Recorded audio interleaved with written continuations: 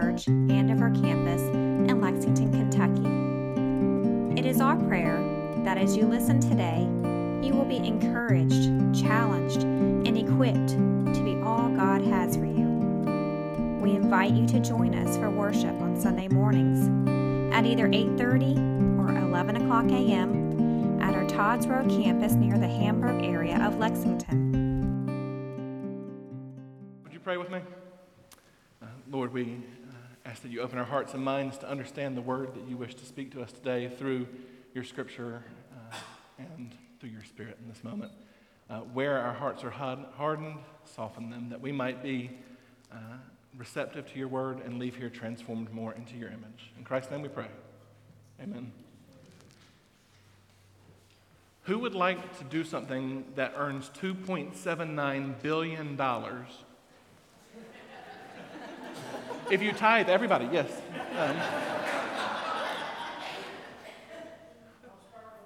All right. Thank you.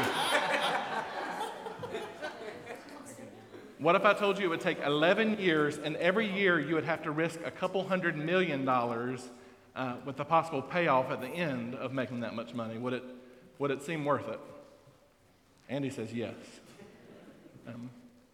This is exactly what Marvel Studios did 11 years ago.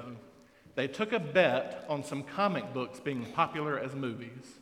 They started with Iron Man 1, the first movie in the Marvel Cinematic Universe, and told the story of Tony Stark becoming Iron Man, this billionaire playboy who gets stuck in an Afghanistan cave and has to build his way out. And for 11 years, we followed Tony and all these other superheroes.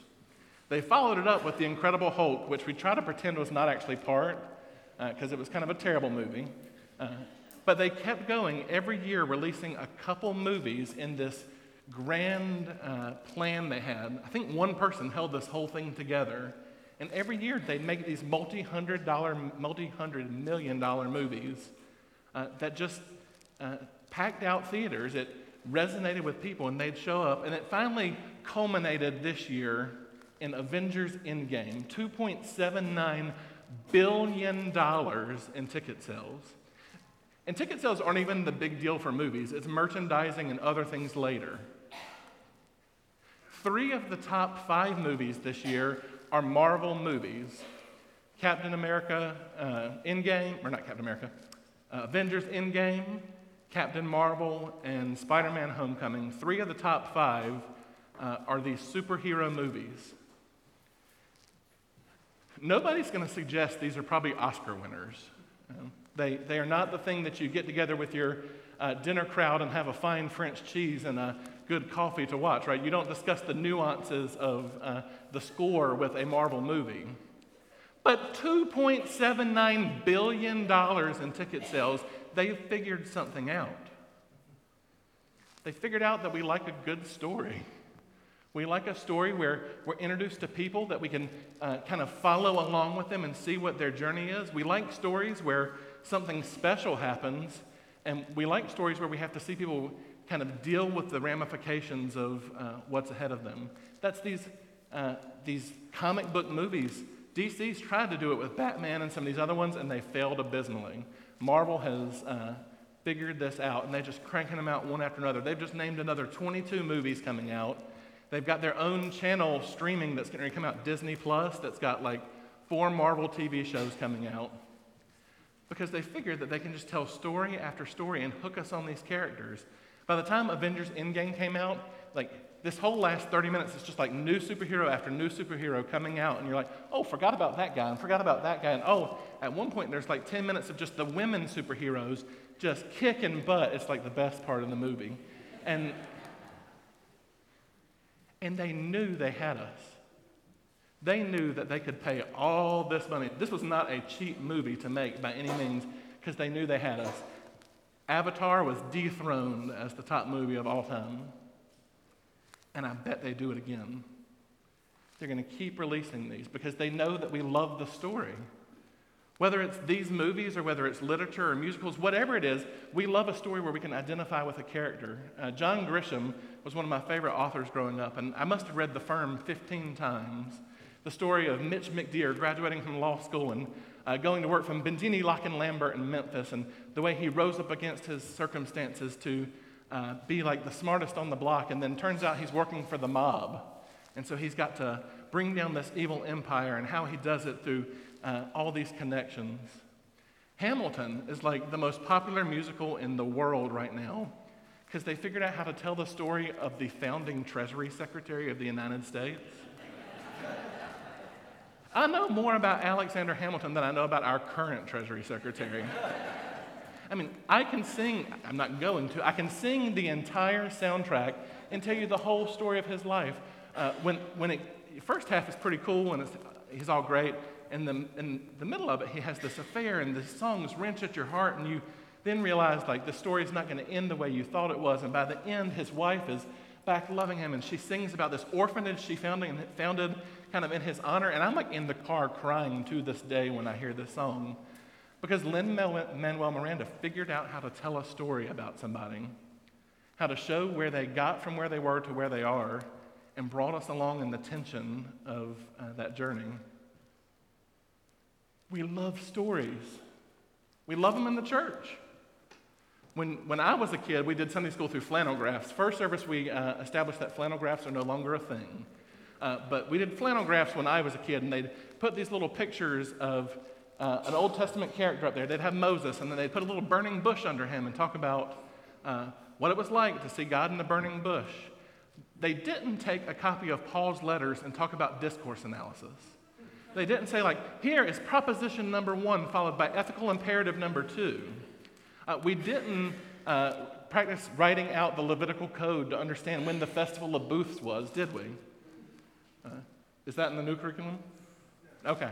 We're a storied people.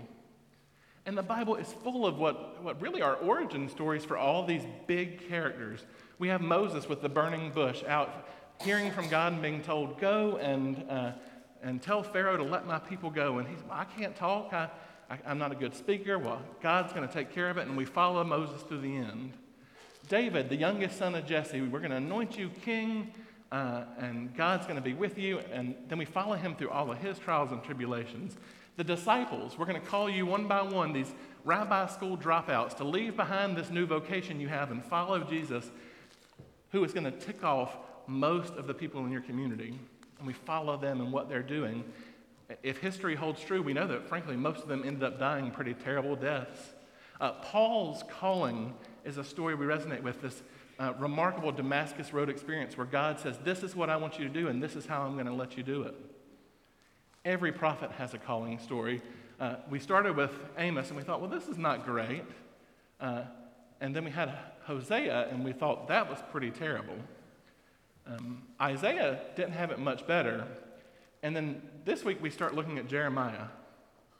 I really do think this time that Jeremiah has the worst deal of everybody. Jeremiah has it worse than Job. At least Job in the end gets a family back, right? Throughout the book of Jeremiah, it just seems like he has a raw deal.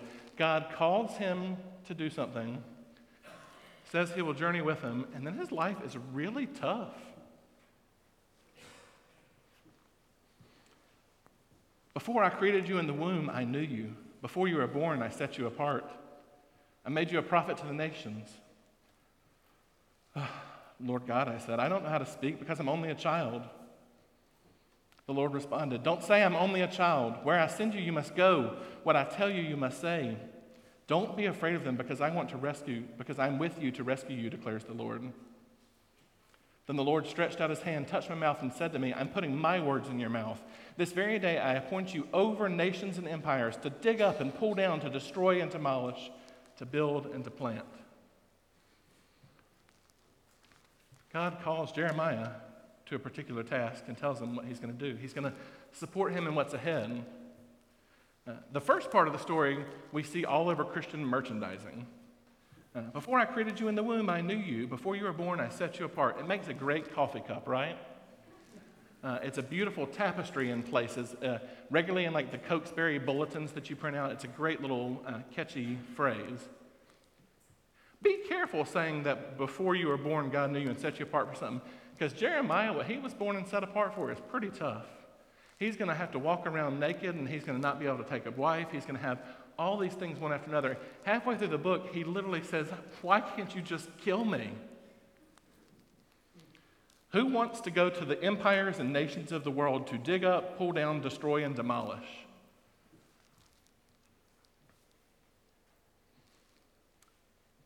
It's a pretty rough thing he's called to. When this text came up for our sermon today, I really read it once and thought, this is going to be a sermon about how we're all called and God has a plan for us. And what I've come to realize is throughout Scripture, God calls one or two people to speak to all the people. God calls a person here and a person there to speak to the whole of humanity. Jeremiah is to talk to Israel and give them the words from God to show them what God is going to build up and tear down. I wanted to situate myself with Jeremiah when I read this passage, but really I think what we're supposed to understand ourselves as is Israel. We're supposed to be the people listening to the word from God, not thinking that we're the ones to give the word from God. We watch superhero movies, at least some of us do. I know not everybody here is a Marvel fan, but we watch superhero movies and we think, I'd love to be Spider-Man. You really don't want to be Spider-Man, right? If you really watch how things end up for these superheroes, you don't want to be them. Tony Stark, Iron Man. I hope you've seen it, $2.79 billion. He dies in the end. Sorry, Brian.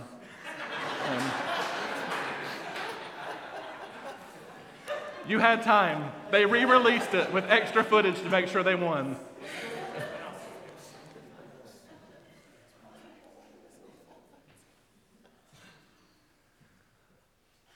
We don't always want to be these characters. I know I've ruined this movie for somebody. And that really has just set me off on a whole. Now I just want to go over and apologize. And oh, Lord. Spoiler alert. Sorry. That was, sorry. You don't want to be the hero. And frankly, in most of these scenarios, you don't want to be the one called. You don't want to go through what Jeremiah goes through. You don't want to do these things. What we want to do is we want to be in tune to what God is tearing down and building up. Todd Nelson, our senior pastor, is doing his dissertation on calling and believes that we use the language of calling entirely too lightly, that in these particular ways we're flippant with what God's called me to.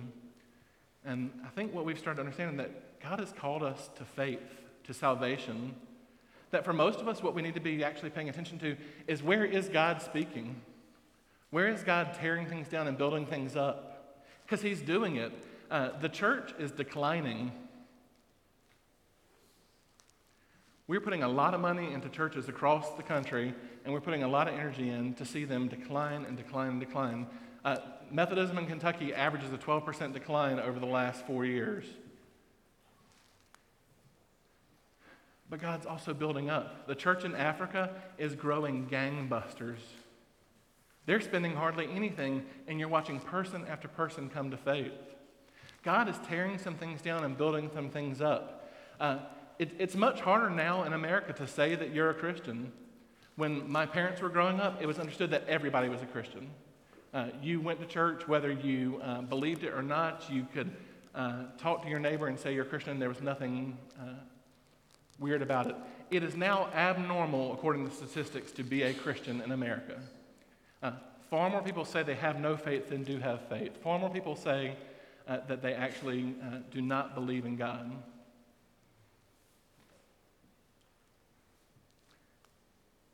Things are changing. God's doing some tearing down, but he's also doing some building up. I look at Andover, and it has bucked every trend in Methodism in Kentucky. When churches were declining, Andover was planted and grew. When we tried to launch new communities and they couldn't take off, Andover thrived. God had a perfect time for this community. 3 other very faithful attempts were made to launch something in this building, and they didn't work. Not because people didn't try. But friends, God is building something up right here in the 40509. we have both the quantitative and qualitative data to prove it. I can draw you a map of this area and show you the difference between our congregation. But I've sat down with a boatload of you, and I can hear your stories and tell you the difference of what's happened because of this congregation, because of what God is building up here. So I ask you, how are you listening to the words God wants to speak to you? How are you listening to those who God has called in a very particular way to name what he is building up and what he is tearing down? And how are you taking seriously your calling, which is all of our calling? A calling to salvation, a calling to our Christian faith. If you told me today that I was called to what Jeremiah was called for, I'd run for the hills. But if you told me that I was called to love God, to love my neighbor, and to allow the Spirit to do a good work and bear fruit in my life, I can get down for that. So, I invite you to pay attention to what God is building up, to what God is tearing down, and what God wishes to do in your life. I unashamedly love the communion table. It's the most subversive way that we can see what God is doing. If you had told a bunch of first century Jews that the way for God to, in the most serious way ever, the most serious way for God to redeem the world was for him to come in flesh and die, no one would have believed it. But he did. The course of humanity changed forever because Christ took on flesh, lived among us, taught us, died, but then didn't give death the last word. And then gave us a Spirit to daily bear witness to God's heart, that we might be a people who take seriously that call to love, that call to be the salvation people. And it's at this table we can see it most clearly. This table where we're fed for what God has called us to. Our liturgy talks about making them be for us the body and blood of Christ, that we may be for the world the body of Christ redeemed by his blood. That's the call. Friends, are you hearing God's call? Would you pray with me? Lord, we give thanks that you are the one building up and tearing down, the one speaking words of wisdom. May our hearts and minds be open to hear them day after day. Speak loudly, speak clearly, and where needed, get things out of our way that we might hear from you. In Christ's name we pray. Amen.